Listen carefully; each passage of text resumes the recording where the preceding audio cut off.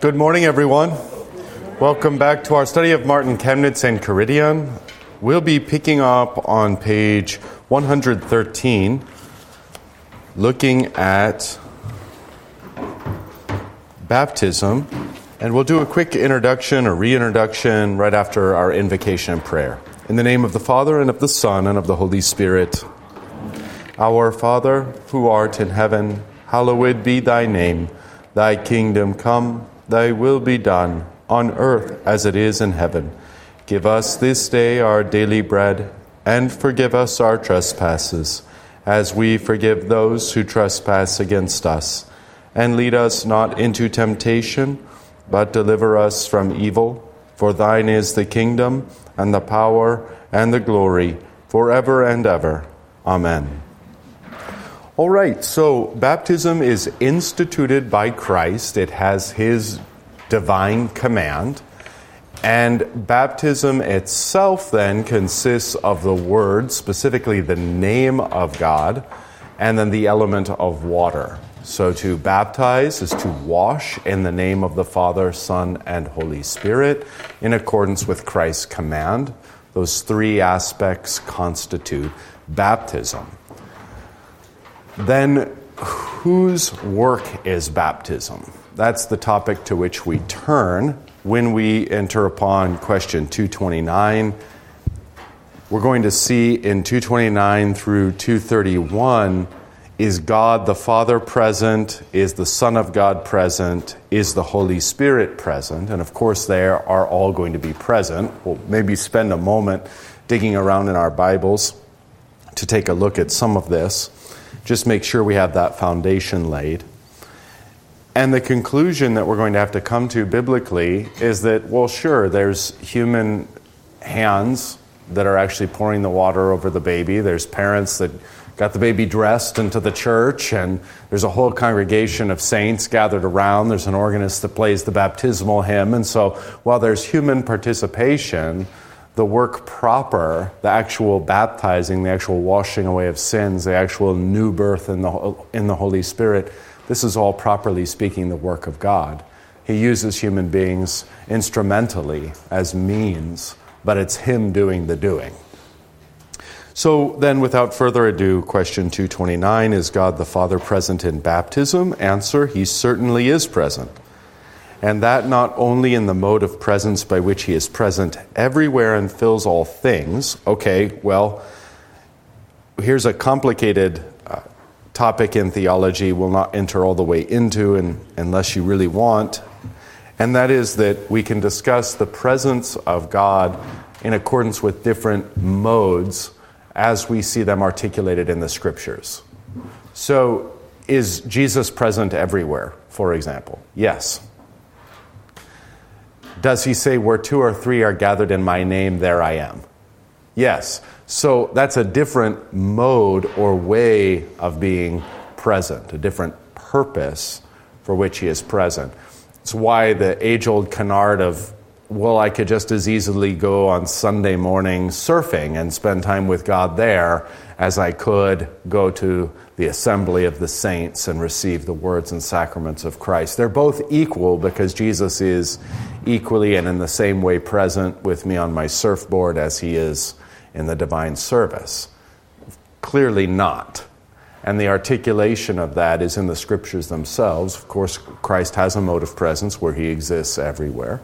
Christ has a different and special mode of presence where two or three are gathered. There He is uniquely as the shepherd of His sheep, as the pastor of His flock, to preach His law and gospel and to administer His sacraments unto us.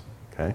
And even that mode of presence can be distinguished from the mode of presence specific, say, to the Lord's Supper, where He takes bread and says, this is my body, and takes wine and says, this is my blood. That's even more specific, even more unique, because where we say Jesus is present because two or three are gathered in His name, we don't mean that then everything present with Him suddenly has become His body and or His blood. You see? So He gives us uniquely, in this unique and special mode, this bread, not all bread, this bread, This wine, not all wine, this wine, these are my body and my blood given and shed for you. And so that's even yet a different mode of presence that can be distinguished from the other modes that come to us directly from the Scriptures. Does that make sense? Okay, good enough. So God is, the Father, Chemnitz writes, is present in baptism, and not only in that mode of presence in which he is present everywhere and fills all things, but in such a way that through this washing, again, remember that that's just what baptism means, he saved us according to his mercy, that being justified by his grace for Christ's sake, we might be made heirs of eternal life through the Holy Spirit. And we'll turn in just a moment to Titus 3. Likewise, God the Father is present in baptism in such a way that in it he establishes a covenant of good conscience between himself and us through Christ. And the reference there is 1 Peter 3:21. So first, let's go to Titus 3, because this will serve us for a number of the points that Chemnitz is going to make. Titus chapter 3, and we'll start at verse 4 just to get a little bit of a run-up. But when the goodness and loving kindness of God our Savior appeared, he saved us, not because of works done by us in righteousness, but according to his own mercy, by the washing of regeneration and renewal of the Holy Spirit, whom he poured out on us richly through Jesus Christ our Savior, so that being justified by his grace, we might become heirs according to the hope of eternal life. The saying is trustworthy, and I want you to insist on these things, so that those who have believed in God may be careful to devote themselves to good works. If we had no other text on baptism but this one, we'd have everything.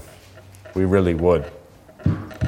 So just to give you a quick little walkthrough and point out a few things, we know because Paul explicitly mentions in this section later on the Holy Spirit and Jesus Christ our Savior, we know then by deduction that in verse 4 he's talking about the Father when he says, but when the goodness and loving kindness of God our Savior, that's a reference to the Father, appeared, he saved us, that is, the Father saved us, not because of works done by us in righteousness. Obviously, there's nothing we've did to merit salvation, nothing we do present tense or in the future to merit salvation. It's all his gift of grace.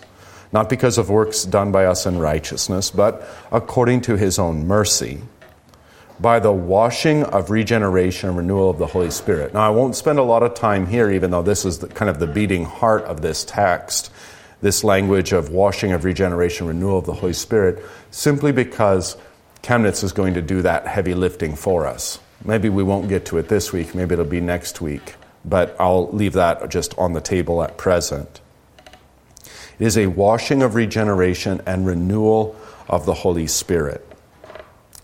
Chemnitz sees that washing of regeneration as a new birth, and that would be the technical language, palingenesis, a new origin, a new genesis, a new birth. And so that being a completed part of baptism, that once you're baptized, you are regenerated, you are reborn. All of that language is fair game. And then he sees the renewal of the Holy Spirit as a growth in baptism, analogous to the growth you have when you were born to your earthly mother and you were a newborn baby and you have now grown up. And Chemnitz sees that as precisely analogous to the renewal we have in the Holy Spirit, and he's going to quote Peter to that effect, where like newborn babes we crave the pure spiritual milk of God's Word, that by it we may grow up into salvation. So this maturation, which is a process, Chemnitz sees specifically as flowing from this language of renewal of the Holy Spirit. Okay, more to come on that. But we already then see, zooming out, the Father and the Holy Spirit.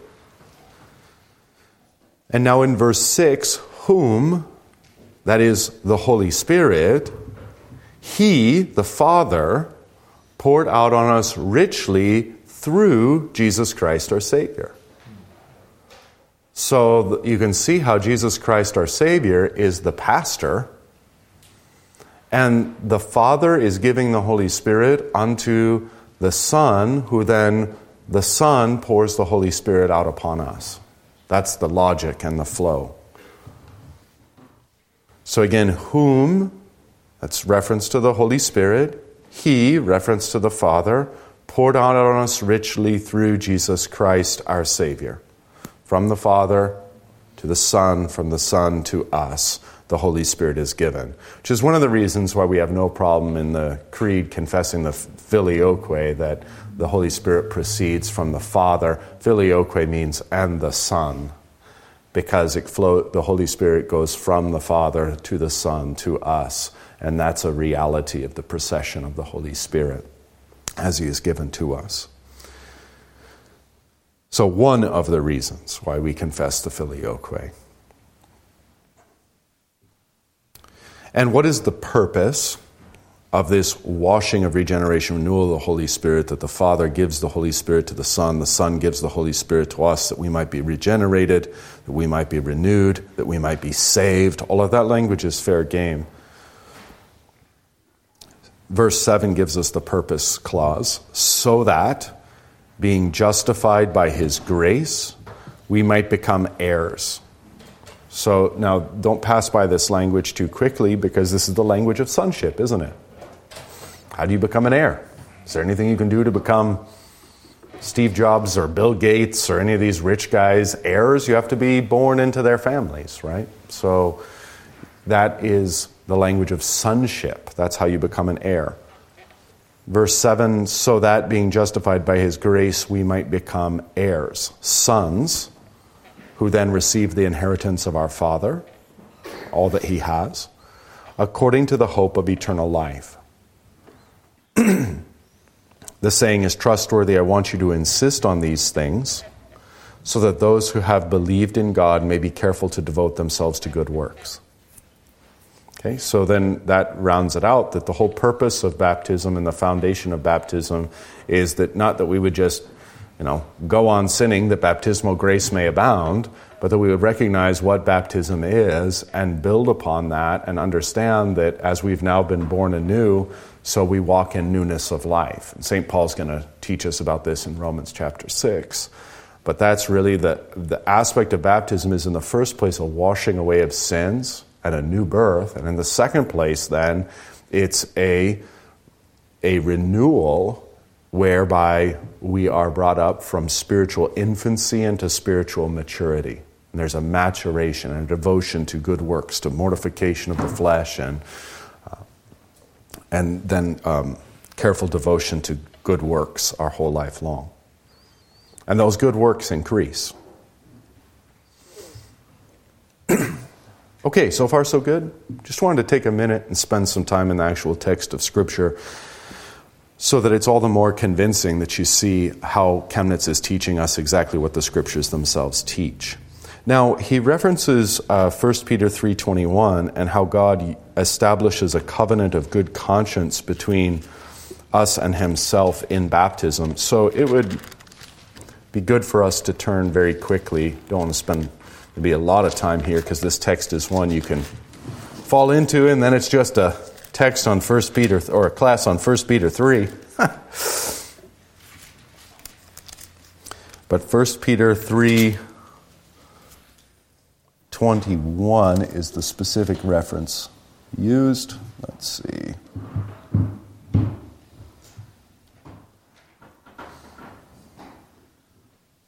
Okay, we'll just pick up at 18, even though we can't entirely avoid the rabbit trail we might fall down. At 1 Peter 3, verse 18, Peter writes, "For Christ also suffered once for sins." Do you have a vicarious atonement there? Absolutely. Do you have Christ suffering for our sins? Absolutely you do. So worth pointing out that this is a thoroughly first century teaching, and that teaching is sometimes denounced as Anselmic and much later in the history of the church. Not true. For Christ also suffered once for sins, the righteous for the unrighteous. He who is righteous suffered for the unrighteous. That's us. That he might bring us to God. It just couldn't be more straightforward, couldn't be more beautiful or wonderful. Christ, of course, inherent in that title of Christ is he's true God and true man. So he's the mediator between God and man. That's why he can die for our sins, because he's man, and how he can cover them all because he's God.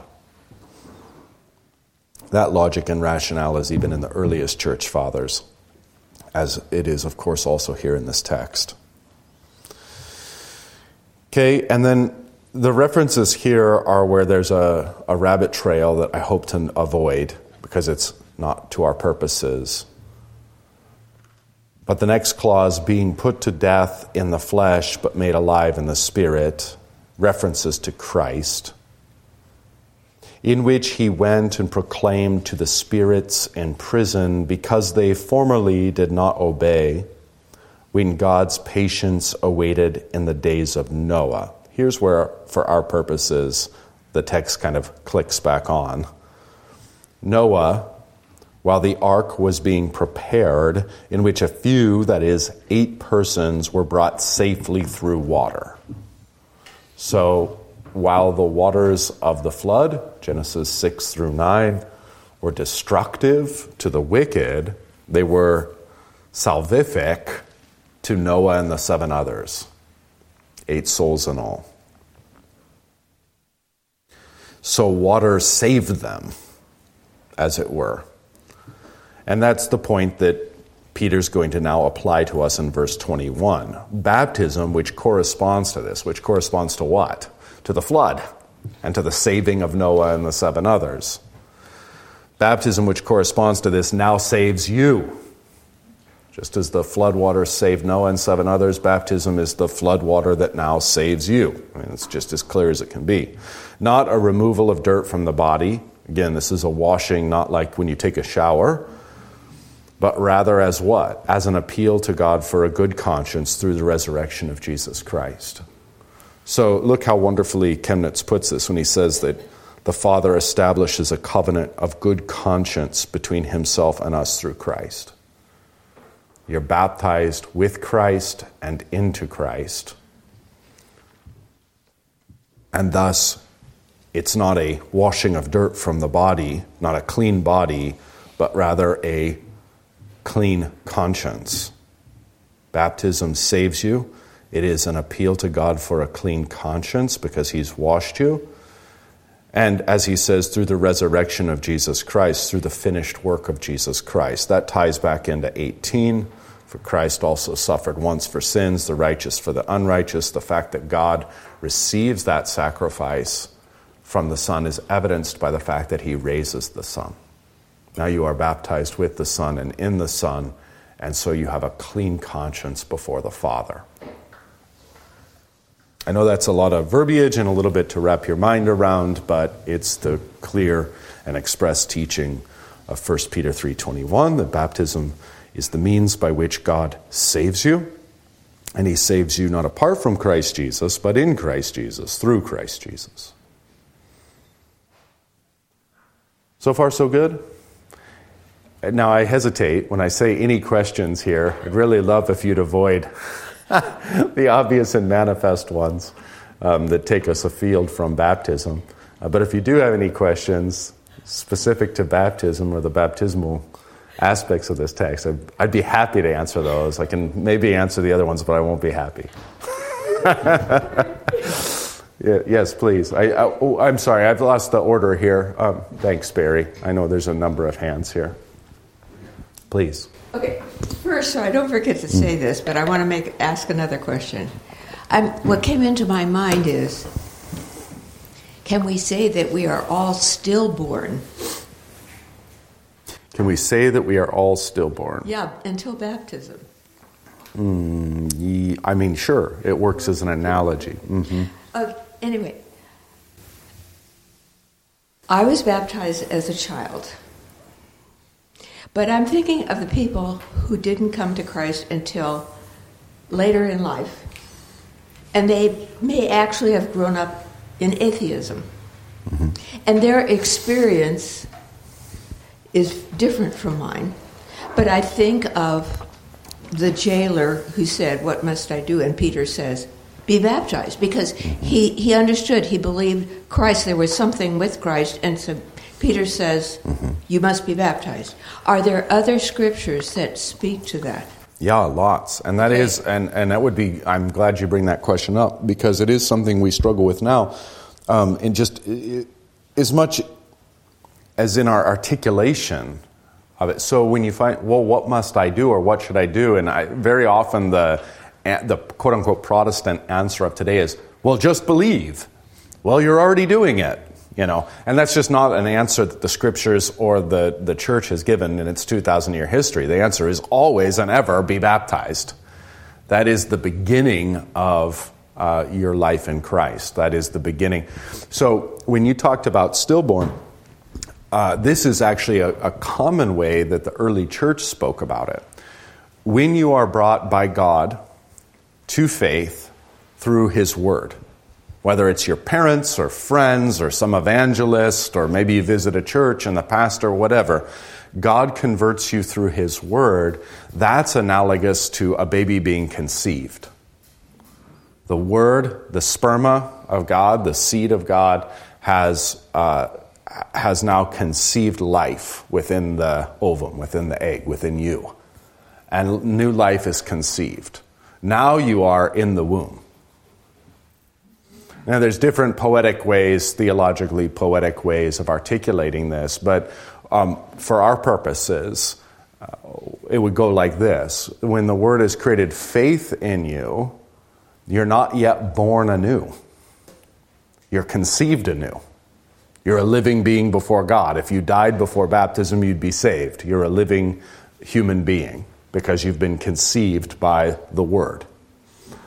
But just as with our babies, we don't just hope that they're conceived and never born, but rather conception and then new birth. That's what we have in mind. That's what God has in mind. And so then the analogy is that those who have been conceived by the Word would then be born through baptism. That's the language. Yes, please. I'm interested in this clear or good conscience. How do we as Christians know or confirm that we do have a clear conscience in the context of dull consciences which are not washed with the Word of God? I mean, there are people going around thinking they're good, but they're really not in light of God.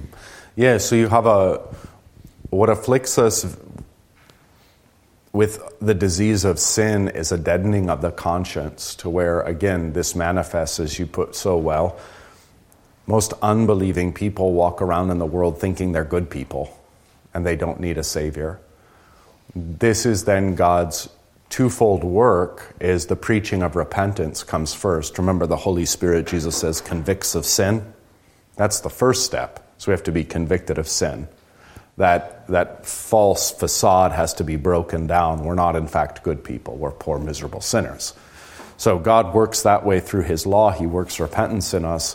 And then through His gospel, He brings us to faith and trust in Christ Jesus as the only solution to sin, the only solution to death. So the conscience goes through a state in a fallen human being of being deceived and thinking it's good when it's not, thinking it's well when it's sick. Remember Jesus saying, I come not for the well, but for the sick. So step one is God has to convince us that we're sick. Step two, then, He binds us to the good physician, the healer of our souls, Christ our Savior. Okay. Then the conscience actually, in condemning the sinner, is right, whereas before the conscience was dulled and deluded and didn't condemn the sinner, or did, but only in part, and the sinner denied that. The conscience then does its good work, and informed by the Word of God, convicts the sinner, he cuts you to the heart, you're cut to the heart by God's word. What then shall we do? Be baptized and believe. And as you are baptized and believed, your conscience is righted and made good. Now, what is the basis of the good conscience? Is it any righteous deeds that you have done? No. It's what God has done for you, specifically in washing away your sins and giving you new birth. Now, that's a long roundabout way, and I'm tying in different biblical themes, but hopefully giving a full answer to this question specific to 1 Peter 3, that it is an appeal to God for a good conscience through the resurrection of Jesus Christ. This baptism is. How so? What's the inner logic of that? That God is the one who has washed you once and for all. And so you return to him, and that's the appeal of the clean conscience, is you would say, I've sinned and I've defiled myself, but you have washed me. And that is a perpetual washing, a perpetual baptism. Baptism is not a one and done. It's a reality that you enter into like marriage. So you don't say, I was married, or at least since I am married, if I said that, like, if Juliana was here, oh yeah, I was married, she would take offense, even though that is technically true. I was married way back on our wedding date. But it's more true to say, not I was married, but I am married. Because it's a state one enters and then that state perpetuates. The same thing is true. You can say you were baptized or I was baptized. And that's true, but it's somewhat deceptive in the same way it would be true to say I was married. Rather, more accurate, more true, is that you are baptized. Baptism is entering into a perpetual state. And so this is what we mean when we say shorthand, remember your baptism. Baptism is that thing to which you can return and have that appeal to God for a clean conscience, knowing that he has done the doing, he has done the washing, he has washed you and entered you into this state of his perpetual washing, his perpetual sonship. So what does that mean concretely? Baptism can be used in all manner, but the regular use of baptism is daily. And the regular use of baptism is making the sign of the cross every morning and every night when you rise from bed and when you return to bed in remembrance of baptism. Because as you make the sign of the cross and say in the name of the Father and of the Son and of the Holy Spirit, you are reminding yourself of that foundational reality that God has given you new birth and you are now his son, his heir. He perpetually washes away your sins. He perpetually forgives you. Even if you were to go far off course and be like that son that Jesus tells of the parable who renounces his sonship and leaves the Father's house and mires himself and impoverishes himself and destroys himself, when you nonetheless return to your Father, he treats you as what you are, his son. And again, wraps you up in the garments of righteousness and puts sandals on your feet and the family authority, the ring back on your hand, and so on and so forth. Prepares the feast of eternal life for you. So these are the things that God does. And so that's how we use baptism in a daily way. Every morning, every night, we live a baptismal reality. That's our ontology, our being now. And then, of course, in acute spiritual circumstances and crises, we can always appeal to baptism because it's something, as we're going to see, all the more established, even though it's established already, especially on the basis of Titus 3, that baptism is God's work. So if God has done this thing to you, does God lie? No. Then you are washed. I mean, in a sense, whether you believe it or not, you are washed. You are cleansed. You belong to him. And that's the appeal unto God for a clean conscience. Does that help somewhat? I know it's a lengthy answer, but yeah, thanks. Maybe this is coming up in later things, and if so, just say so. But where do people get what they say when they say washed in the blood? As opposed to water? Yeah, it's a good question. I don't really know, but here's how I would articulate it. Or, of course, we've got, how does that go? something like washed in the tide that flows from his side or whatever. How does that verse go? I just was looking at it yesterday and I can't even remember. It's terrible. At the Lamb's high feast we sing. So part of that reality is on the basis of the miracle that when Christ is pierced in his side, water and blood flow out distinctly. And there are two different ways that Christians have looked at that.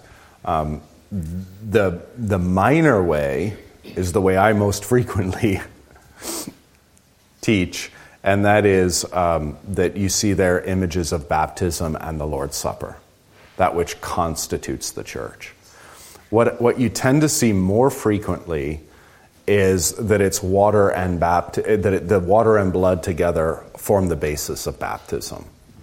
So what that really is a conflation of two things. You're taking water as a washing, not of dirt from the body, but a washing away of sins. And then you're taking all those passages about Jesus' blood cleansing us. Notice the language of cleaning. Okay? So the blood of Jesus cleansing us. So the water cleans us, the blood cleanses us, and you have a conflation of those two things so that we are washed in the blood of the Lamb. And that's a very scriptural articulation. You remember your garments are washed in the blood of the Lamb. Heaven's laundry apparently is very different than ours. To use a little poetic license, but within the biblical frame, to be sure, though your sins are as scarlet, they shall be white as snow.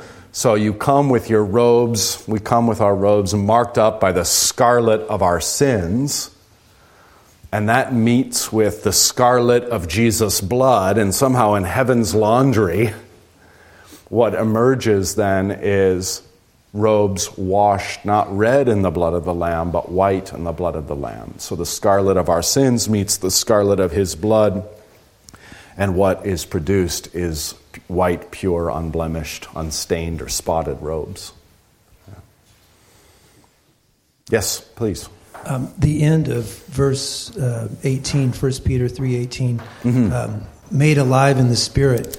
It just makes me think about how the whole spiritual, not religious mindset, which is just so widespread and dominant in the culture and has been for some time, they have spiritual aspiration, but they don't necessarily see that Jesus or baptism or both are necessary. They just see it as like, well, Jesus talked about the Spirit and he taught about the Spirit, and so I'll follow his teaching that way, and I'll just choose to be spiritual somehow. I mean, it's usually pretty vague, but there is that spiritual aspiration. They talk about it, and they seem to have it, but the distinction really is that they don't see that he might bring us to God, being put to death in the flesh and made alive in the Spirit, and that it's through baptism specifically that happens.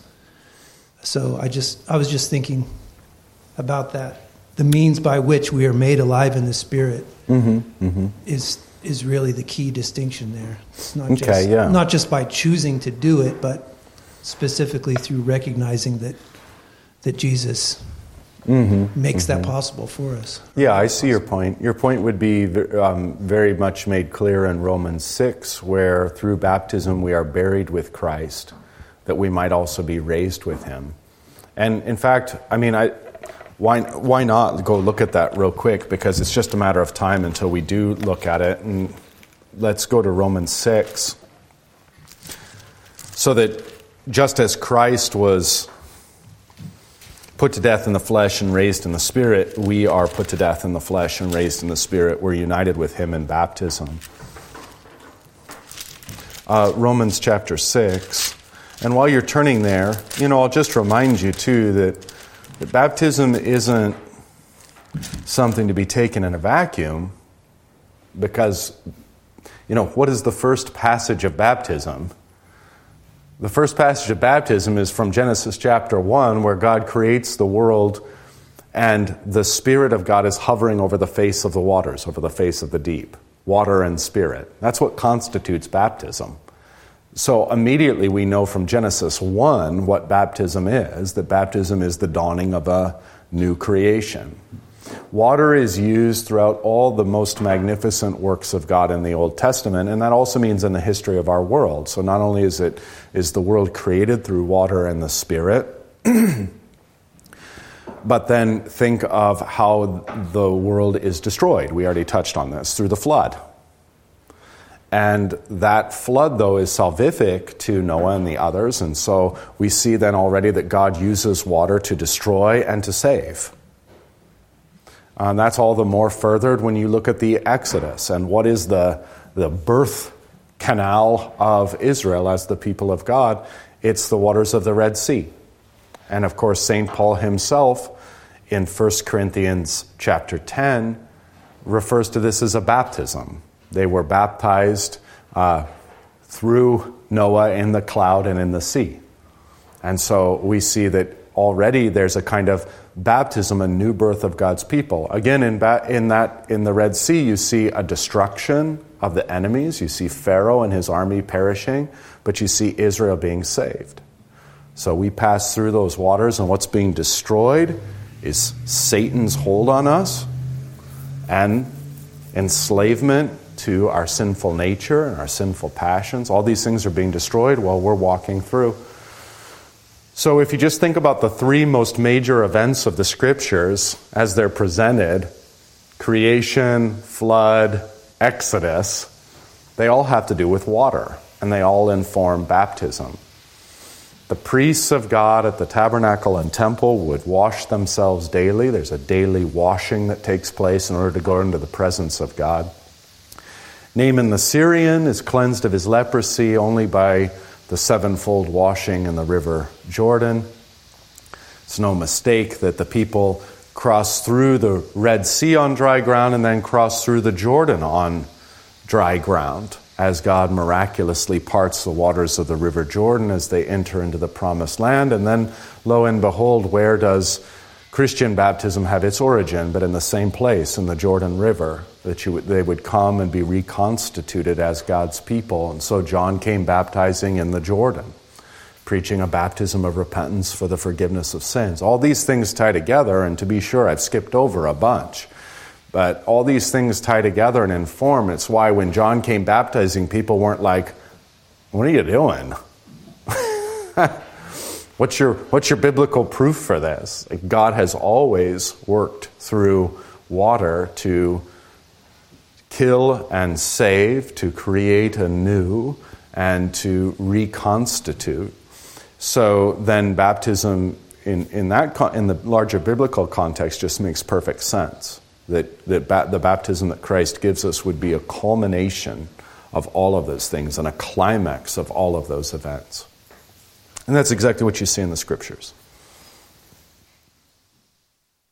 Okay, so at Romans 6, let's look at this really. That's why I say we're baptized with Christ and into Christ. Both are true.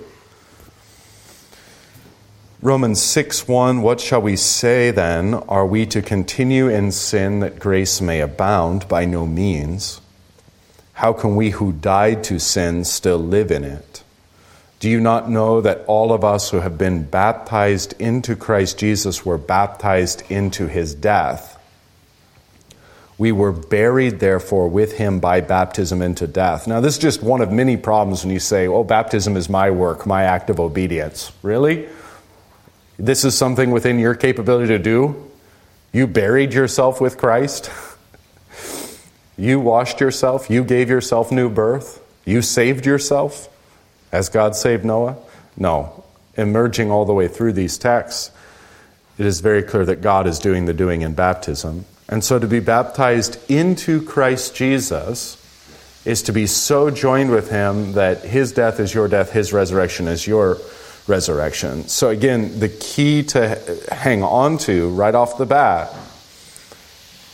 do you not know that all of us who have been baptized into Christ Jesus, we're so united with him, into Christ Jesus, we're baptized into his death. We were buried, therefore, with him by baptism into death, in order that just as Christ was raised from the dead by the glory of the Father, we too might walk in newness of life.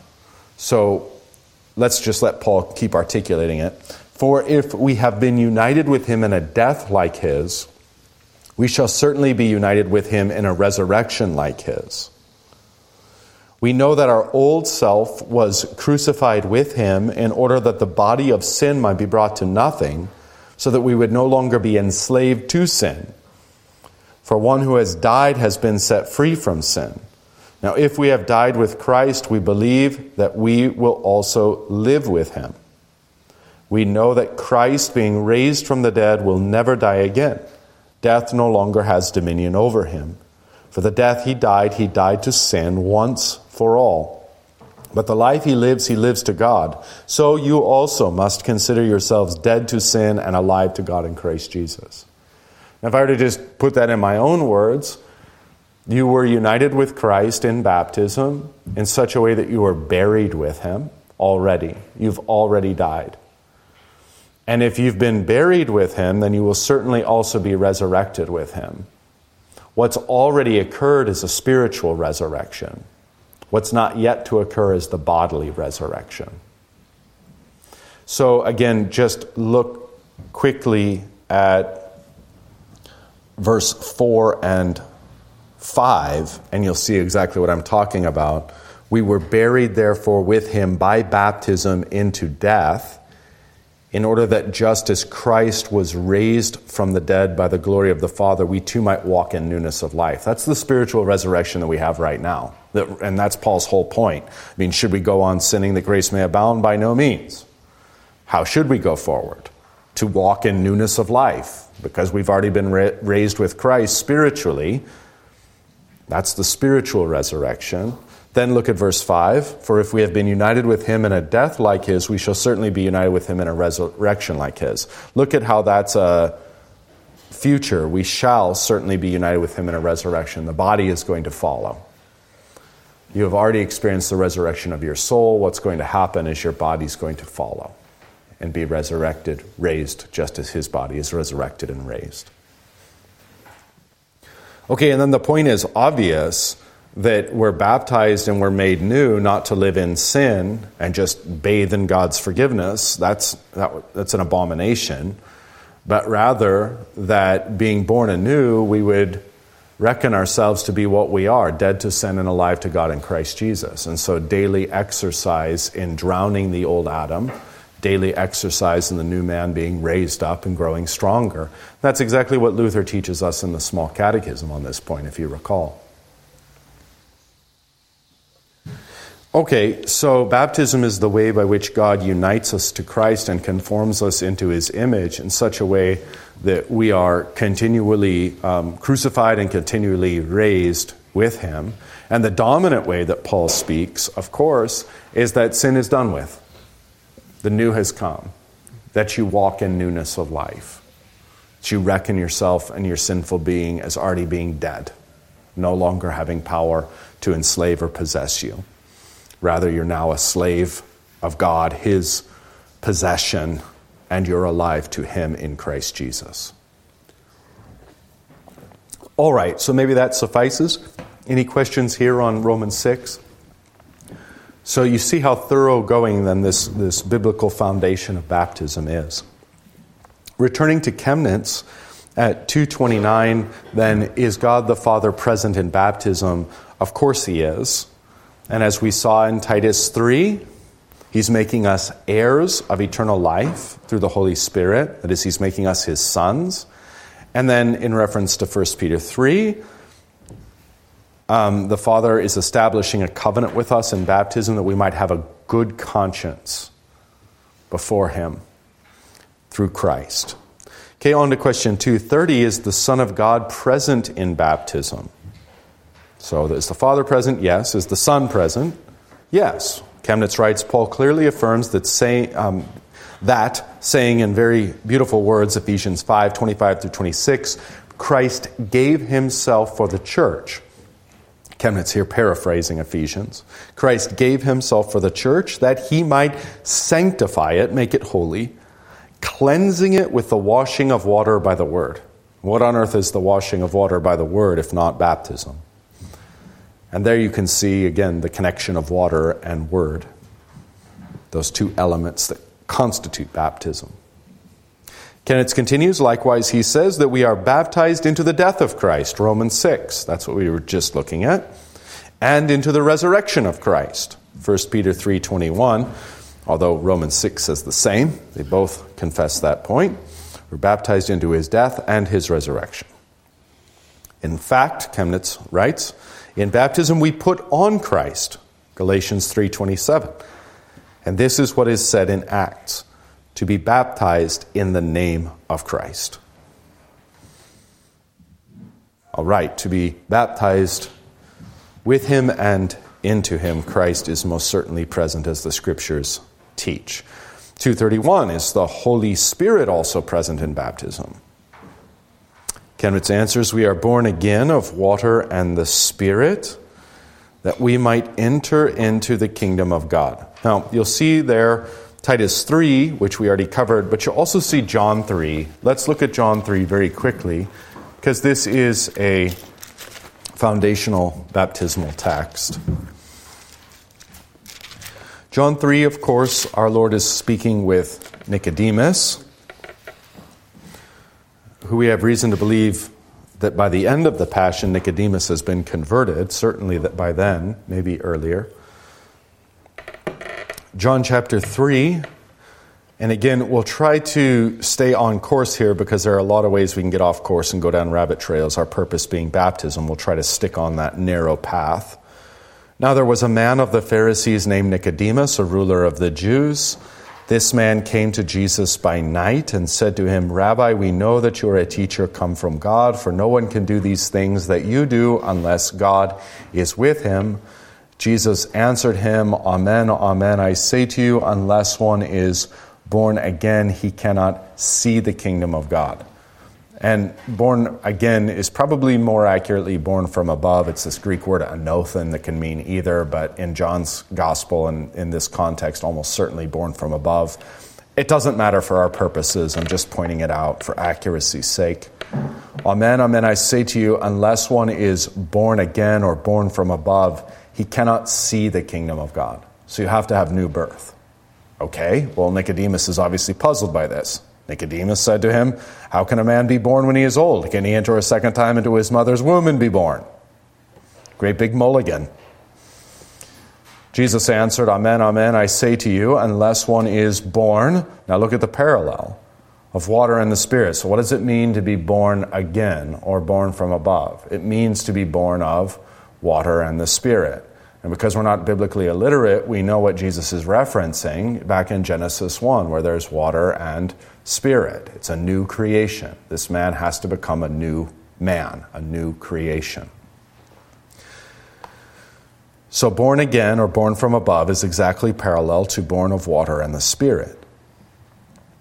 And unless one is born of water and the Spirit, Jesus says, he cannot enter the kingdom of God. So the only way to see the kingdom of God or perceive it, the only way to enter the kingdom of God or become part of it, is through this birth from above, this birth of water and the Spirit. Verse 6 clarifies the whole thing. That which is born of the flesh is flesh. If you're born of your earthly mother, that's it. You're earthly, you're fleshly. That which is born of the Spirit is spirit. The Spirit is giving us a new birth through water. Water and Spirit comprise this new birth from above, and thus we are no longer merely flesh of the first birth, but we are now spirit of the second birth. That's why the Lutheran confessions say there's a huge, great, enormous difference between the baptized and the unbaptized. Because the unbaptized are just flesh. That which is flesh. But the baptized are spiritual. That which is spirit. Like two different categories of human beings. Really two different species entirely. Sinners and saints. Okay. And you can see that articulated here from the words of our Lord himself. Okay, so is the Holy Spirit present in baptism? Of course. He's giving us this new birth. So Chemnitz writes, we were born again of water and the Spirit, that we might enter into the kingdom of God. We might see and perceive it, that we might enter into it. John 3. Chemnitz then continues, we're right in question 231. And on this basis, people are to be instructed and taught so that they do not consider and regard baptism as only a human work, but as the work of God. So that was the underlinable moment for me. If that's your way, you might consider underlining this. Because the whole point then is on the basis of these texts, we do not consider and regard baptism as only a human work. I mean, to be sure, there's human instruments. But as the work of God, namely, that in it the entire Holy Trinity is present and deals with the poor sinner through that outward ministry so that he cleanses him from sins, delivers him from death, Satan, and eternal damnation, and instead gives him righteousness and eternal salvation. Okay, so I think that paragraph, wonderfully, beautifully clear and joyful restatement of these biblical teachings. Okay, yes, I see a hand up front. It just hit me. It's like being self-aware. In decisional theology, you're actually saying, well, I put myself together. That's how I was born. Yeah, it's right. so ridiculous. But we're not. Anyway, it just hit me. God's word. Yeah, exactly. It's all God's doing. God works through means. To give you fleshly birth, He works through the means of mother and father, but it's He who does life, He who gives life. And spiritually, yeah, He works through the office of the ministry in the church, but it's He who affects and gives that new and eternal life. We didn't create ourselves. We didn't create ourselves in terms of the flesh, and we didn't create ourselves in terms of the spirit. Exactly right. I saw an illustration the other day. I hope I can describe it. Picture of a baby in the womb, and explained that the baby is growing in the womb, conceived in the womb, growing in the womb, life-giving from the mother through the umbilical cord, will be delivered into this world. In comparison, then, that when Christ comes in and lives in us, conception takes place there, the Holy Spirit nourishes us, and we're delivered finally into the new heavens and earth. Yes, great. Really great. helpful. Absolutely. So the frame shifts a little bit from what we were talking about before. This is a wonderful articulation that you just made, and a scriptural basis for it would be in Romans 8, where the creation is groaning as if in a woman in travail, in childbirth. Okay, so the frame shifts now, and we would conceive of this entire life as one of gestation. Because the whole creation is groaning in travail as a mother giving birth, and when she gives birth, as Romans 8 teaches, it's the revelation, the unveiling of the sons of God. So this whole creation then is lived in utero. There's so much wonderful and delightful hope there, because however great one becomes in this life, you're just like a fetus relative to what you will be at the revelation of the sons of God and the new birth into the new creation. So on this basis too, some of the early church fathers, and again, you can see the way these frames shift, even scripturally, but they would view death as birth. They would view baptism as really your conception. You're being made alive. And they would talk about the stillborn as those who have been baptized but died outside of the faith. They were conceived and yet died before actually being born. So the frame here, I think it's Ignatius that really popularizes this, especially when he's on his way to his martyrdom. He's got this great line, because all the Christians are clamoring to spare him, and they can pull strings and get him off the hook. And he's got this wonderful line where he says, "Let me die that I may truly live." So, and from this, then you can connect some of the other sayings of the church fathers, frame of death being in fact birth, and coming out of the tribulation and being born.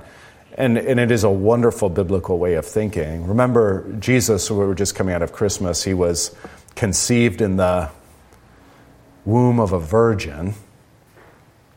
And so if he's going to be the firstborn from the dead, he needs a virgin tomb. And that's exactly what he gets. He gets a tomb in which no man had ever been laid. So a virgin womb and a virgin tomb.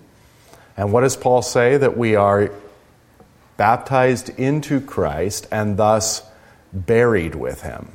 Now think that's literal language.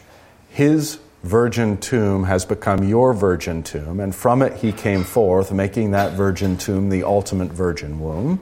So we then also are buried with him, that we might come forth from that tomb, become the womb. And he is the firstborn of the dead, which means there are other born, second, third, fourth, and so on. Other siblings who are born out of the virgin tomb that has now become an everlasting womb. And we receive that new birth, never to die again. And that's the language of Paul in Romans 6, too, isn't it? That he would never die again, that we would never die again. We're becoming conquerors of death. In fact, death is not just been nullified by Christ, but it's been turned into its exact opposite. Where death used to be the end of life, now it is the source of life. That's how thoroughly he transforms death. So death is a new birth in that frame then, and we look forward to that. It's where the day, and this is really an optimistic way. I mean, optimism is the wrong word. Hope. This is the hope we should have in us. As we're pressing toward death, we're not pressing toward an end. We're not pressing toward it all collapses, it all becomes nothing. That would be the complete opposite way Christians should conceive of death. We're progressing toward the culmination, the graduation, the birth, the beginning. We haven't even yet begun to live. We haven't even yet begun to become what God has in mind for us to become and be.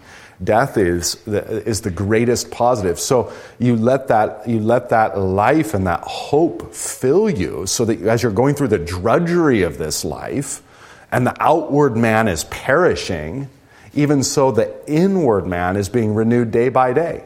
And the inward man is leaning forward and leaning into death and can't wait, in a sense, to crawl into that grave, because that simply means coming right out the other side. The difference between an acorn and an oak tree, the difference between a seed that goes in and a great fruitful plant that comes out, the difference between a fetus and a fully matured human being, we are longing for that new birth and longing for that culmination of God's creation. So death then is utterly transformed into a wonderful thing, and a thing that colors our whole lives as, I'm going to be faithful now because the time is short. I'm going to be faithful in suffering because the finish line is right there. I'm going to endure the darkness with hope and joy because the light, the everlasting light, is right in front of me. I'm going to lean into death because it's leaning into that everlasting joy and light and the culmination of hope.